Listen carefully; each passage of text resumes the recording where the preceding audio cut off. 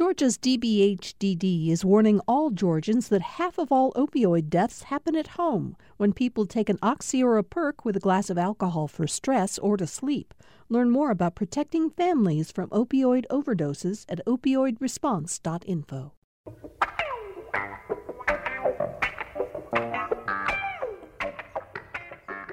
Welcome to Political Rewind. I'm Bill Nygut.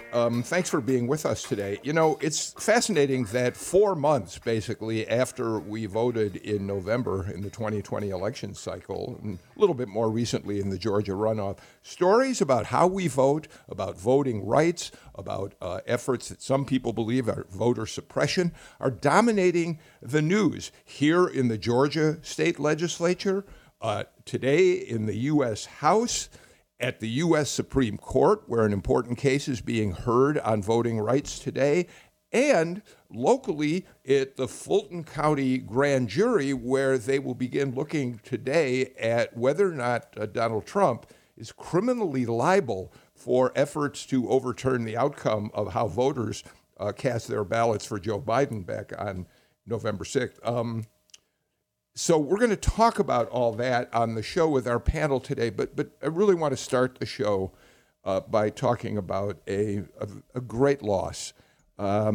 We learned this morning that Vernon Jordan, who was born in Atlanta, worked here in Atlanta, went on to be the president of the National Urban League. He was the executive director of the United Negro College Fund. One of the important civil rights leaders in this country has passed away. Vernon Jordan spent some of his career working here in Georgia, and one of the most important cases he was involved with, after he went to college up in northern Indiana and then got a law degree at Howard University, he came back to Atlanta and he worked for the law firm of Donald L. Hollowell, who was himself one of the major civil rights activists in the early 60s. At that firm, with Jordan as an active part of the work, sued the University of Georgia for its, what they said were racial discriminatory admissions practices. In 1961, the federal court ordered that 2 African Americans be admitted to the University of Georgia. The first 2, they were Charlene Hunter, now Charlene Hunter Galt, and Hamilton E. Holmes. And Vernon Jordan personally escorted Charlene Hunter past a group of angry protesters to the university's admissions office and helped her enter the university. He was involved in many, many civil rights activities, including being the Georgia field director for the NAACP. He worked on the voter education project. So Vernon Jordan, a major figure in civil rights, who, by the way, went on to become one of Bill Clinton's most trusted advisors when Clinton served in the White House. So we've known for a while that the generation of great civil rights leaders who guided us through difficult times in the 50s, 60s, and 70s were growing older, and we were losing them as we lost C.T. Vivian and John Lewis. Now we've lost Vernon Jordan as well. So I just wanted to make sure we all took a moment to remember the work that he did.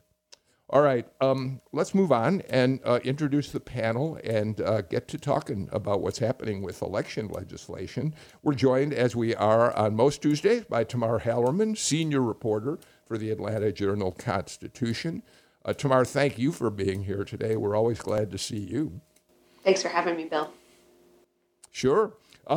Coming to us from down in Columbus, Georgia, Chuck Williams, a reporter for WRBL-TV in Columbus. Chuck, you are a veteran of the Columbus journalism scene. How long did you work in the print business before you went over to the dark side of television news?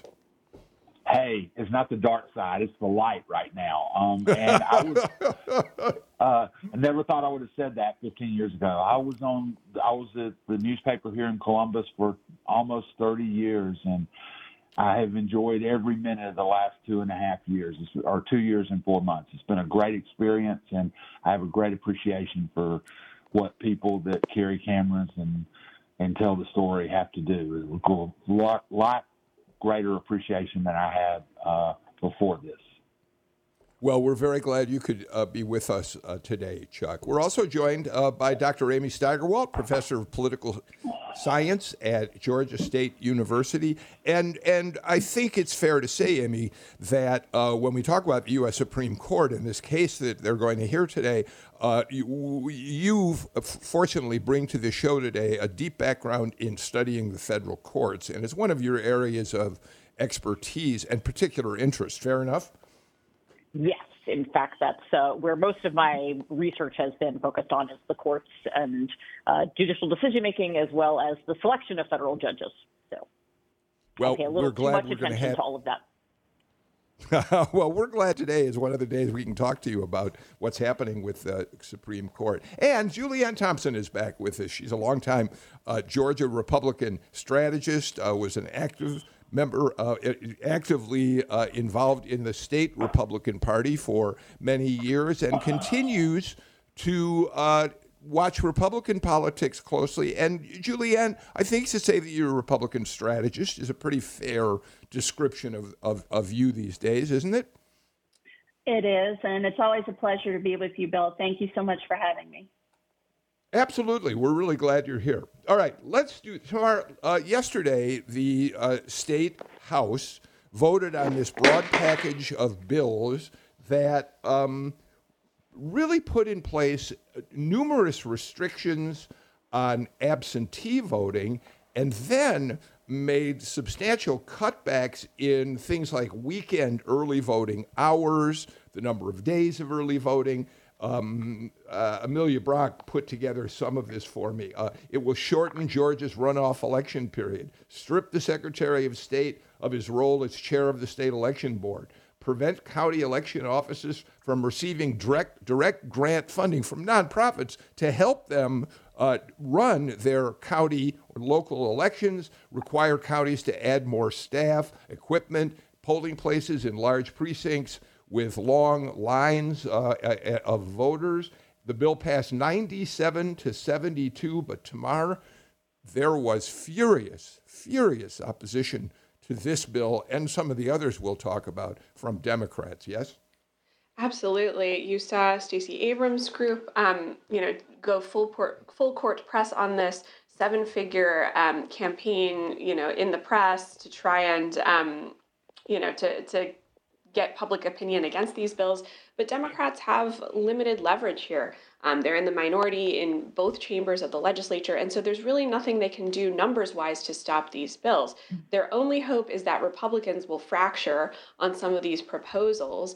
And something else that we've seen from them is that there are some other proposals having nothing to do with voting, things like sports betting and gambling, where the Republicans do need Democratic support. And for a long while, it was looking like Democrats would give it to them, or at least some of them. And so they're now pulling back their support for that. And so kind of saying, if you're going to move forward with these voting bills, we're not going to move forward with these other priorities that y'all have. So it remains to be seen what's going to happen. There's so many different elections proposals that are out there in front of the legislature, and even Republicans are divided on a lot of these proposals, especially Secretary of State Brad Raffensperger. So it'll be interesting to see which ones ultimately end up getting passed. We should also say that the bill would restrict ballot drop boxes and require more ID for absentee voting, as among the other things. I'm not even listing all of the provisions in this bill. But Chuck, the issue becomes here that Republicans have the strength they need in terms of numbers to pass this kind of legislation, even with very, very limited, if any, Democratic support at all. It's interesting you say that, Bill, because you're right. And I talked to Calvin Smyre this morning, and Representative Smyre is from Columbus. He's the dean of the General Assembly. He was the leadoff hitter for the Democrats in their opposition speeches to this yesterday. And Representative Smyre used the word regression. He moved from suppression and said this was regression. And it was really interesting to hear him talk, because he's not using the fiery language that you hear some Democrats use. Calvin is kind of playing statesman in this situation, because he is a key what Tamar was just talking about was the other legislation to getting Democrat votes to pass that. Calvin Smyre will be a key player in getting those Democrats to help on other stuff. So it was really interesting to talk to Calvin this morning and to understand where he's coming from this. He's not happy. It's clear he's not happy with it. It has dramatic impact on Muskogee County and other metro counties or large counties like ours. So, the Republicans have the votes, but they also have to look at the Smyres and see what the impact of this is going to be. Julianne, it's interesting that Chuck points out that right now Smyre is playing sort of statesman. He's always been one of the leaders in trying to work across the aisle to come to agreements on difficult measures. But in fact, Julianne, I've mentioned this on the show before, when he was on this show before the legislative session started, he was very, very adamant in saying that as far as he was concerned, these voting measures were setting back the cause of voting rights, and he certainly was passionate in the way he talked about it. So, Julianne, give us your take on how you see these bills coming together and where they're headed. Well, starting with the Senate bill, I'm sure that the Senate put forth this all-encompassing omnibus bill because they expect some compromise on certain key aspects of it later on down the road. I would be surprised to see if it passes both chambers as is. Going to the House bill that made it through committee, that will also be interesting to watch and see if it goes through rules and to the floor as is, or if this ends up, it's going to end up in conference, obviously. But, I'm sure that the bill that you see now will not be the final bill, although, there's no way to know that for sure. But just history tells you that's not usually the case.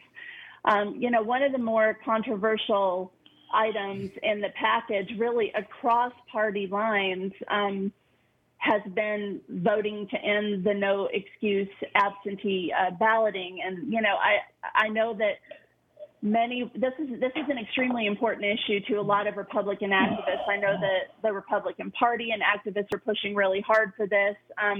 But polling does show that nearly half the voters polled across party lines voted either early or absentee. And of those, only half of Republicans voted on Election Day. So your traditional, reliable Election Day voting among Republicans is changing as more options become available. With regard to Sunday voting, I've heard a lot from people on both sides of the aisle as well, not politicos, but just average voters that I talk to on a pretty regular basis. And there's been a wide support for the weekend voting, for the Sunday voting, but there's a lot of people that feel that the inconsistencies in locations and days, that really needs to be addressed and fixed. And I think that the last time I was on, I said that I believed that drop boxes would remain, but there would be a compromise on location and security measures. And in the bills, that's the case, where the ballot drop boxes would be available, but limited to inside early polling locations. So it's going to be interesting to watch to see how this bill actually turns out. Well, Amy, I want to get you in, but I do just want to quickly point out that broad package of bills that we mentioned at the top did, in fact, pass the whole House yesterday and now is headed to the Senate for consideration. Amy, weigh in on this, and then I've got a lot more questions to ask about what's happening here. I think one of the things that is most interesting is that there's a bit of a disconnect between how the elections actually occurred and what was the reality on the ground during this last election cycle and the sort of comments that we're hearing related to these bills. In many ways, right, there were issues back during the primaries, particularly during the June primaries, long lines, et cetera. The state and a lot of the county election boards worked overtime to really address those concerns and resulted in actually an incredibly well-run election, both in November and during the runoff elections in January. The level of transparency was actually huge. There were a lot of not issues. And one of the things that we saw, which lots of people were terribly excited about across both sides of the aisle, was high numbers of involvement in the election, We had record number of people being registered and record people actually turning out to vote. And so there's a bit of a disconnect then between a lot of these bills, which really in some ways seem to want to make it more difficult to go to the polls or are really limiting when people can go, If you drastically cut down, for example, the number of days that there are, that means by definition you'll have longer lines and things like that. And so there's a bit of this sort of question of what's the goal here and also what happens next, Right now, there seems to be a feeling that this will aid and potentially benefit Republicans and Republican voters on some of these measures, but perhaps it doesn't in the next election cycle. And I think that that's sort of the thing that we want to think about, because does it make sense to take away a lot of these things that Georgia, to be blunt, has been pointed to nationally as being a leader of one of the few states that has enacted things such as the opt-in voter registration, which is one of the requirements in the bill that's being debated in Congress today, that we greatly expanded both the absentee and the early voting, the transparency on the counting of elections, that a lot of these take us back. And it's an interesting point because it will actually make it much more difficult to have a well-run election during the next cycle. Tamar? Perception is reality often. And especially on the Republican side, we've heard for months and months, coming from former President Trump and a lot of his allies, that the system is rigged, that it hurts Republicans. And, you saw, despite, audits and recounts here in Georgia that showed overall that the system was all right, that there wasn't the widespread voter fraud that Trump has been talking about and his allies as well. But you see with a lot of Republican voters and now with their elected representatives, who've been told for months and months and months that the system is broken, they're now out there trying to change the rules. And it might not even matter, as what Amy's saying, that a lot of this stuff, what Republicans ended up, Republicans were the one who enacted a lot of these changes years ago. This might be the new law of the land. And as Julianne said, a lot of this could end up changing in the final bill once it does go to conference. I do expect to see a lot of these, or many of these changes struck out, especially when it comes to these drop boxes and that sort of thing. But it goes to show how much rhetoric at the top can really impact what's ultimately being debated by these legislatures. Chuck? Bill, what I'd like to point to is one of the places that did do it right in November and then back again on January 5th was Muskogee County. Columbus's election folks got it right. One of the reasons was that the director of elections here, Nancy Boren, took money from these third parties, from Zuckerberg's foundation and from the Schwarzenegger Institute at Southern Cal. That money, when it was done, they took about $900,000 from those two organizations to help open additional polling places, to help staff those polling places. In one case, they opened a polling place in our Convention and Trade Center and hired laid-off food service workers to help staff those polls. I mean, it was like a lot of domino effects of pretty decent things happening in a pandemic. And that money kept the city of Columbus from having to dig into the budget and fund that, or having long lines if you couldn't fund that. And that's one of the things that I think may be lost in some of this. There appear to be unfunded mandates that are going to hit the counties and the cities with this legislation. And I think you're going to hear screaming of a different kind when they start figuring that, when the municipal associations and the county lobbyists, almost forgot the names because you don't see as many lobbyists in the Capitol anymore. But when they start figuring out the unfunded costs of this, I think you're going to hear a whole different tune. But that's just something I wanted to point out on this.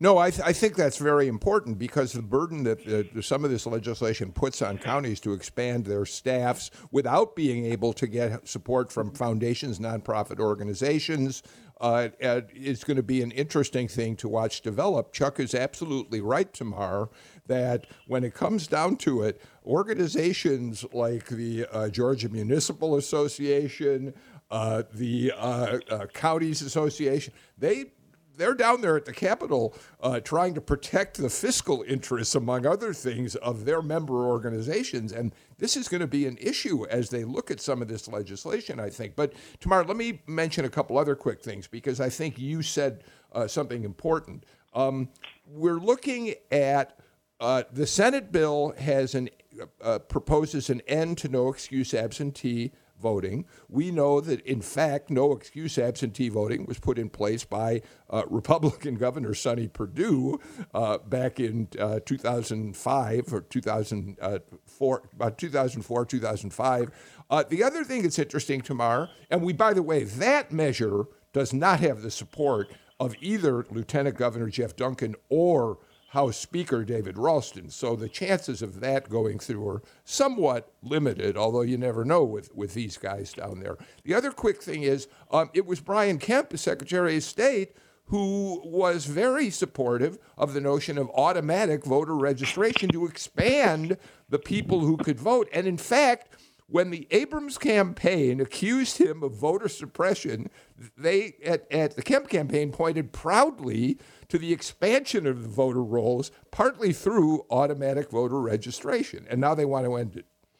Sure, but the politics surrounding it have changed, right? Donald Trump before wasn't making this a central issue of his campaign, and now all of their voters are talking about it. So how, as a Republican legislature, can you ignore that? Even if an audit does show that fraud wasn't a huge problem, or even if it was something that Kemp a few years ago was supporting, you can't cross the president and his voters so many times and not have repercussions at the ballot box.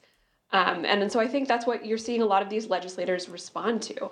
The ultimate version that might get hashed out in this conference committee might not, it might not end automatic voter registration, or it might not completely change the way that the drop boxes work for the absentee ballots, but I still am expecting to see many substantial changes to the election system, and it's going to look far different than what the elections that we saw administered in November.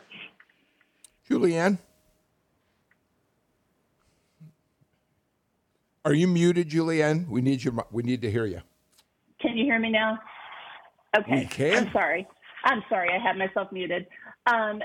I agree with Tamar. There will be substantial changes to the voting system in Georgia. The motivation is there among Republicans. It is something that they are very, very concerned about, not just in Georgia, but nationwide.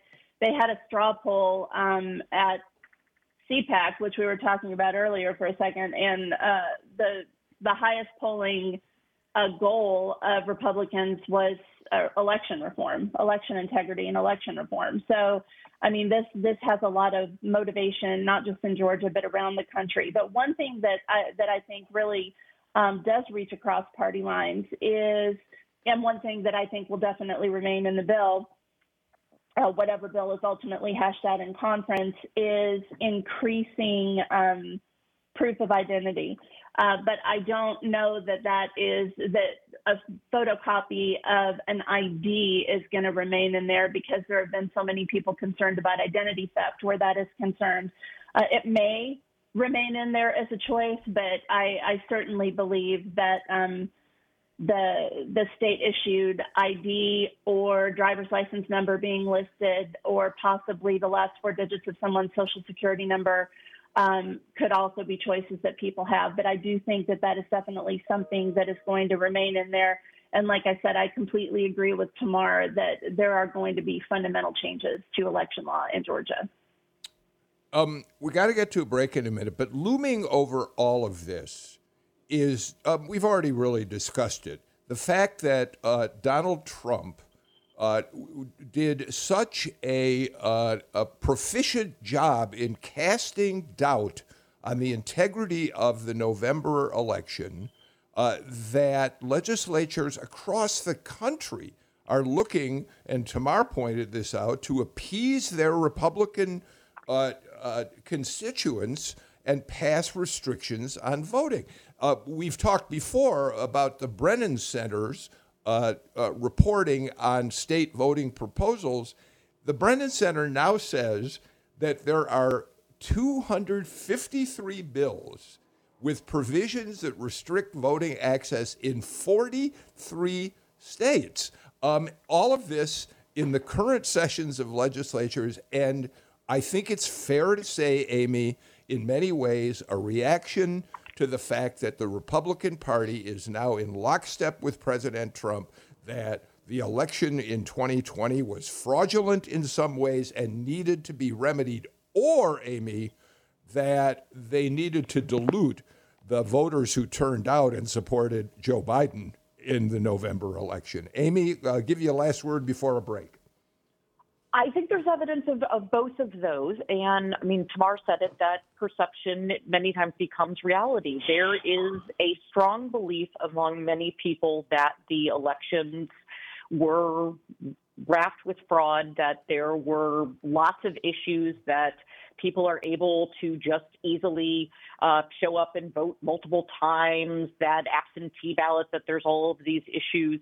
And part of the real concerning thing is that it does not match up with the evidence actually on the ground. And Georgia is a perfect example of that.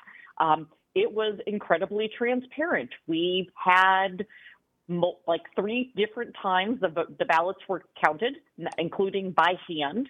All of the numbers matched up, but yet there is still this very firm belief that, for example, there was vote switching on machines. Now, I don't know where they were switching to or what the numbers were, but we have that coming in. And so I think part of the issue is we need more of the elected officials to say that doesn't match with what's going on, and we need to also keep focused on what is our goal. Do we want people to be able to vote, or do we have a different one?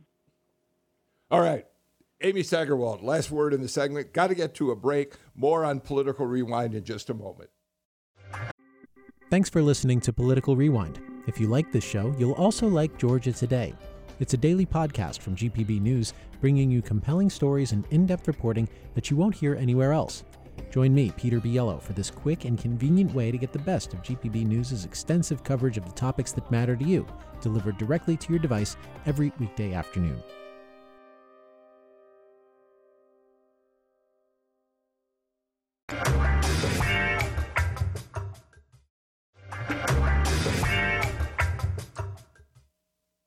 Quick note before we get back to the panel. We have gotten, I think, more mail about our show yesterday with Ty Segele, the retired Brigadier General of the United States Army, whose book, Robert E. Lee and Me, is the story of his awakening, his belief as a young boy in the glories of the lost cause, in the heroic Robert E. Lee, to today, where he recognizes, as he says it, that Robert E. Lee was a traitor to the United States, that the lost cause is a fraud, which is an effort to perpetrate the notion that the Confederate States had a right to secede from the Union, did it for many purposes other than slavery. It was a very powerful show, and we're grateful to all of you. Many of you Southern natives of the South, as Ty Segele is, who said you had gone through the same kind of transformation that he had. So we're grateful that you wrote to us. If you're interested in, if you didn't hear that show, you can subscribe to the Political Rewind podcast and hear it, or go to gpb.org/PR and you'll find it there. It's a very powerful show. All right, Tamar Hallerman is with us, Dr. Amy Steigerwalt, Julianne Thompson, and Chuck Williams.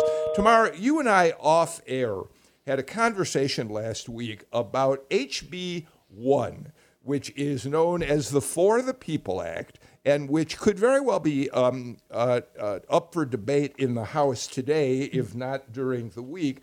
And the For the People Act is a very broad piece of legislation which would look at making it easier to vote in federal elections end congressional gerrymandering, overhaul federal campaign finance laws, increase safeguards against foreign interference, all that sort of thing. And it's a major statement by the Democrats who are supporting this bill as to how they feel about voter suppression, what they think of as voter suppression, gerrymandering, and the like. But you think the chances of this bill ever becoming law are about 1 in 10,000. Yeah, something like that in the current Congress. Call me cynical.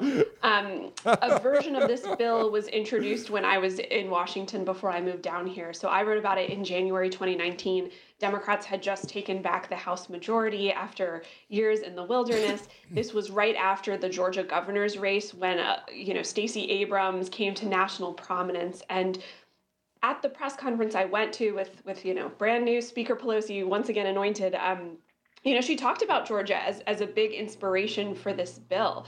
And the fact that they gave it the bill number HR1 should show the importance that they're placing on it. At the same time, it is a laundry list of all of these proposals that Democrats have been talking about for years in terms of expanding voter access, limiting the reach of special interests.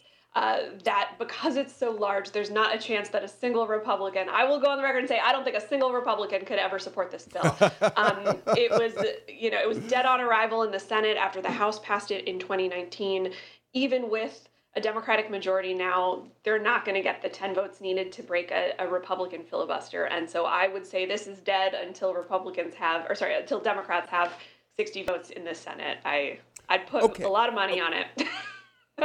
Okay, but here's a question for all of you. And Julianne, let me start with you, since you are the Republican in our panel today. The bill may very well pass the House with Democratic votes, go to the Senate, where it could very easily die, as Tamar believes will happen. But Julianne, it's a large statement by Democrats that it strikes me is going to serve them well as we move towards the 2022 election cycle.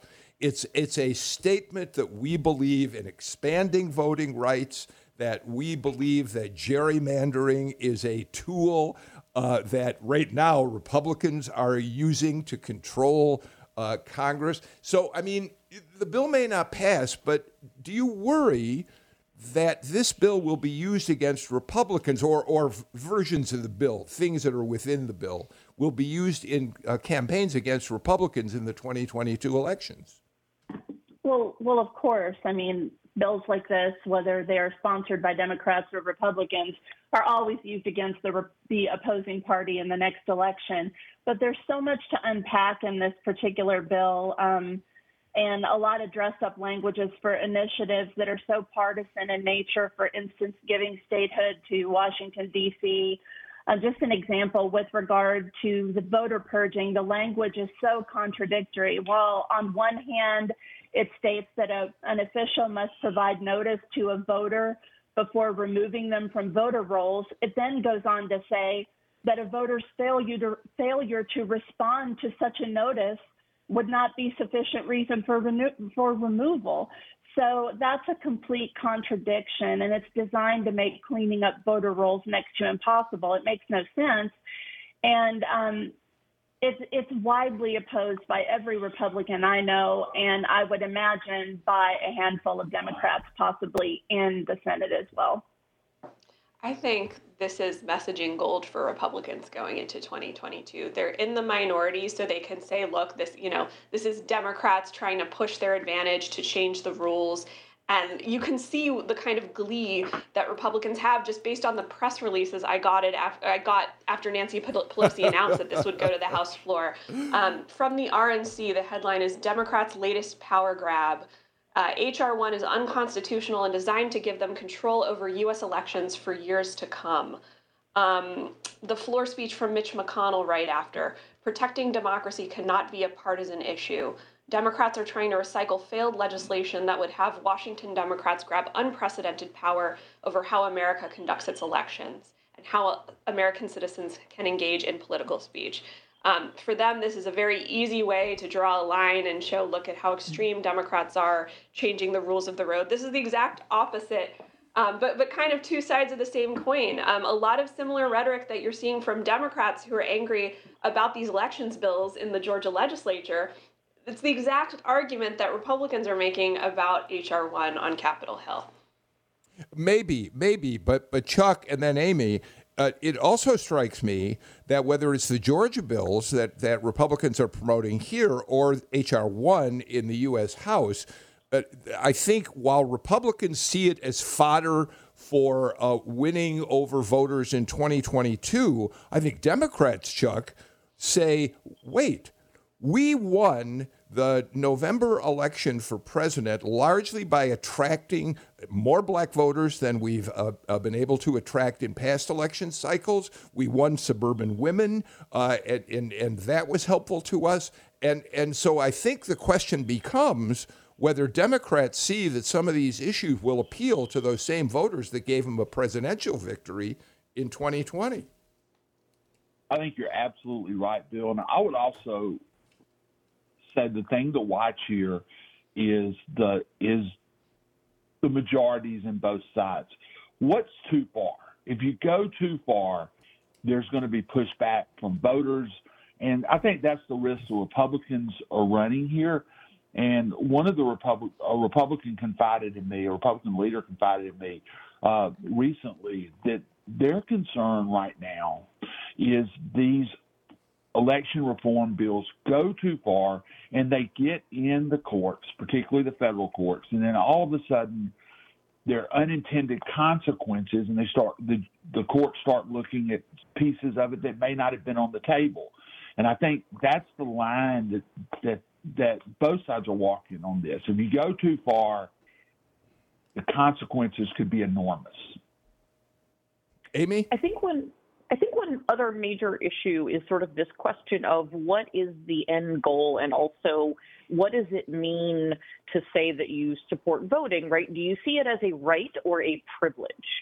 And I think that sometimes we have heard people using sort of the language of voting as a privilege as opposed to voting as a right and a necessary component of the democratic process. The other side is that polls really show that while things like supporting election integrity might pull high, when you start to really ask people about particular facets of ways, particularly those that might in reality make it more difficult for someone to be able to exercise their right to vote, all of a sudden the same voters who say that they really want, that they support sort of election integrity start to say, wait, hold on.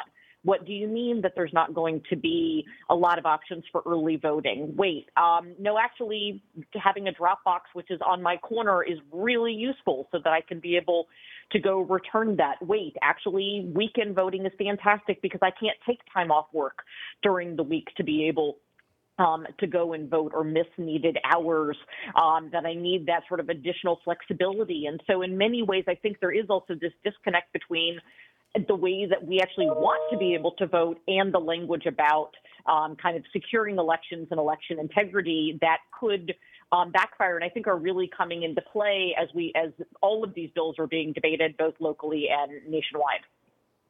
So Tamar, I've got to get to a break, but before I do, isn't the question that hovers over all of this, whether it's in the Georgia legislature or Congress, and that will be the issue in the 2022 election cycle, whether what's happening right now is an effort at ensuring, as Amy would describe it, voter integrity is preserved, or are these Republican efforts at voter suppression?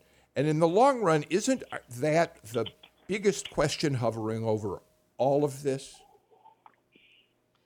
I think this issue has become so politicized, and that the parties are trying to listen to their base, right? As I mentioned earlier, Trump has made election fraud such an issue with his voters. And there was a poll that the AJC did early in February that showed 38% of Georgia voters, which means the majority of Republicans, believe there was widespread fraud. If you're a Republican legislator, you've got to listen to those voters because those are the same voters who are going to elect you. Much as in the same way, if you're a Democrat, you're under pressure from your voters to fight anything that could be deemed as voter suppression. I think it's a lot of answering to that. The problem is that the two sides are on such different planets that I think whereas there could have been a reasonable compromise 20 years ago, I think the issue is so poisoned, I don't see how the parties can come together on even many basic things. Okay, I got to extend for a minute. Julianne, I get what Tamar just said. This is a partisan battle. But democracy is larger than partisanship. The right for Americans to vote is bigger than Democrats and Republicans arguing about how those elections unfold. And so if you strip it from that partisan aspect of this, the issue is, are, in fact, we going to allow as many people as possible to vote easily, or are we going to try to dilute the votes to favor one party or the other? Isn't that the largest question here? Well, it should be, but messaging from both sides are very different. And as Tamar said, Democrats are going to see any type of quote unquote election integrity changes as Republicans are messaging it as voter suppression. And Republicans are going to see a lot of these Democrat policies where they're trying to further open up voting. They're going to see those as ripe for voter fraud. We're a divided nation. And I mean, you need to look no further than the 2020 election to see that, yes, Democrats did take the White House and they do now have a majority in the Senate. But there is something to be said about the fact that the Republican Party had larger statewide gains than at any other time in history. We took over state legislatures that we haven't in the past. So we're a divided nation. And I think that what people are trying to tell us is that they don't want a one-party control across the board, that they want people to start coming together and thinking about the voter as opposed to just party or just partisanship. Okay, got to get to the final break of the show. We'll be back with more in just a minute.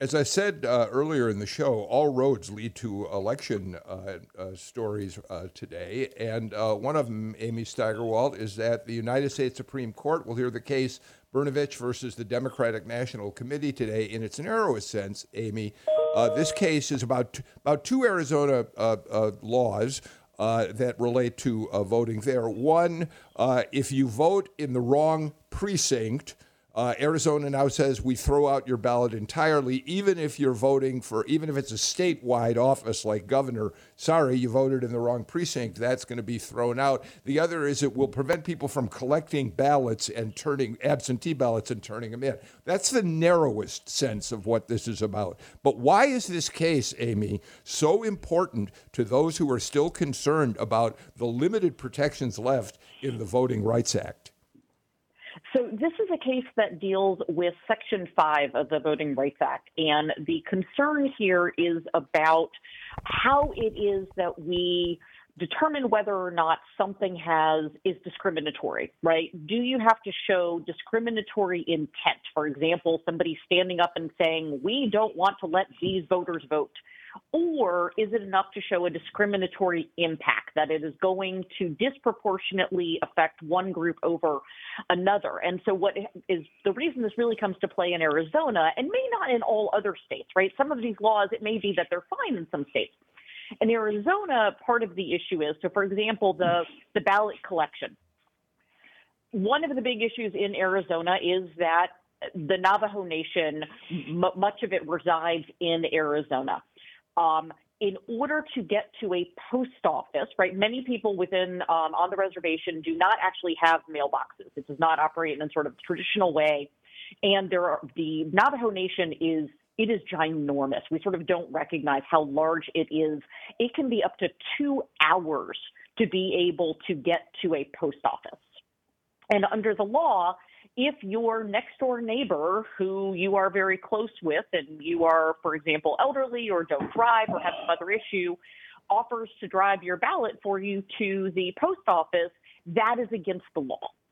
And that has real disproportionate effects, especially, again, in an incredibly large area where there is also high levels of poverty. Not a lot of people have cars, et cetera. And so you sort of see that coming in. Similarly with sort of the other components of where it plays out. And so the real issue here is, though, what does that mean, right? Does it mean that if you can show that these laws have the effect of really burdening one group more so than another, that's enough to prove concerns under the Voting Rights Act? Or do you also have to show that those who passed the law at the time they passed it were attempting to try and dilute it and sort of had overt evidence of that type of discrimination? Okay, and so Chuck, what Amy is saying is that the broadest implications of what the court decides eventually is how they write their order on this could strip from the Voting Rights Act one of the remaining protections, which is allowing people to bring lawsuits against states, against entities that pass laws that discriminate in their election laws based on race. And Chuck, here we know we've already lost in the Voting Rights Act pre-clearance by the Justice Department, and that's had a profound effect here in Georgia as it has across the country. Yeah, and this comes down to, and I'll have a hard time putting this into words, but this comes down to the right or a privilege. Is voting a right or a privilege? And I think many of us consider it a right. I think many of us consider the ability to cast a ballot a right as an American citizen. And are you looking for ways to diminish that right or expand or make sure that right is protected? And, that's the interesting part. And I'm not fully up to date on what's in front of the Supreme Court like Amy is today. But, obviously, all of us will be watching that and seeing what the impacts are when it hits down to other states like us, because, you don't want to do anything that's going to take away the right of a voter. Why don't Tamar weigh in on this? Sure. This is going to be a huge test of the new Supreme Court after Donald Trump got his 3 appointees on there, a much more conservative bench than what we had in 2013 when the Supreme Court struck down Section 5 of the Voting Rights Act in Shelby County versus Holder, which is what ended pre-clearance.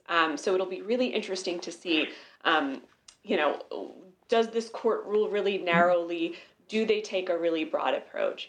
And this could have profound implications for Georgia, just like how Amy said, if you could stand up and challenge what the state is doing, but also some of these individual practices, even if the court does rule really narrowly. For example, ballot harvesting is basically illegal here in Georgia. Your mom or your sibling can return your absentee ballot, or your son, but you can't have a stranger do it. But one of the proposals in the House bill that just passed yesterday disqualifies provisional ballots that are cast in the wrong precinct, one of the very issues that's up for debate in the court today. So it'll be very interesting to see how broadly or how narrowly, and either way, I think it will impact voting in Georgia. Julianne, what's interesting about pre-clearance is that right now, because Republicans control so many state legislatures as they do their redistricting, pre-clearance and tends to throwing out pre-clearance right now tends to favor Republicans who draw district lines that enhance their ability to win a given election, that discriminate against African Americans by packing them into narrow districts so their votes don't, in fact, impact Republican districts around them. But the same case can be made when Democrats are in charge and start using practices like reapportionment that favor them, although racial discrimination continues to be illegal, whereas partisan discrimination is not. I think I just added too many things to our conversation, but take it from there.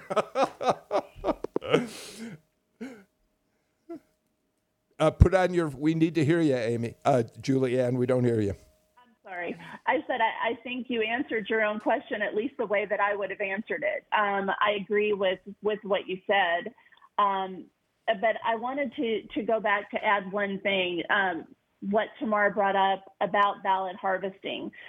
With regard to the Supreme Court case on the two Arizona laws, I mean, I think that there is, when you would just ask John Q. Citizen, I think that most people would understand a person accidentally casting a ballot in the wrong precinct.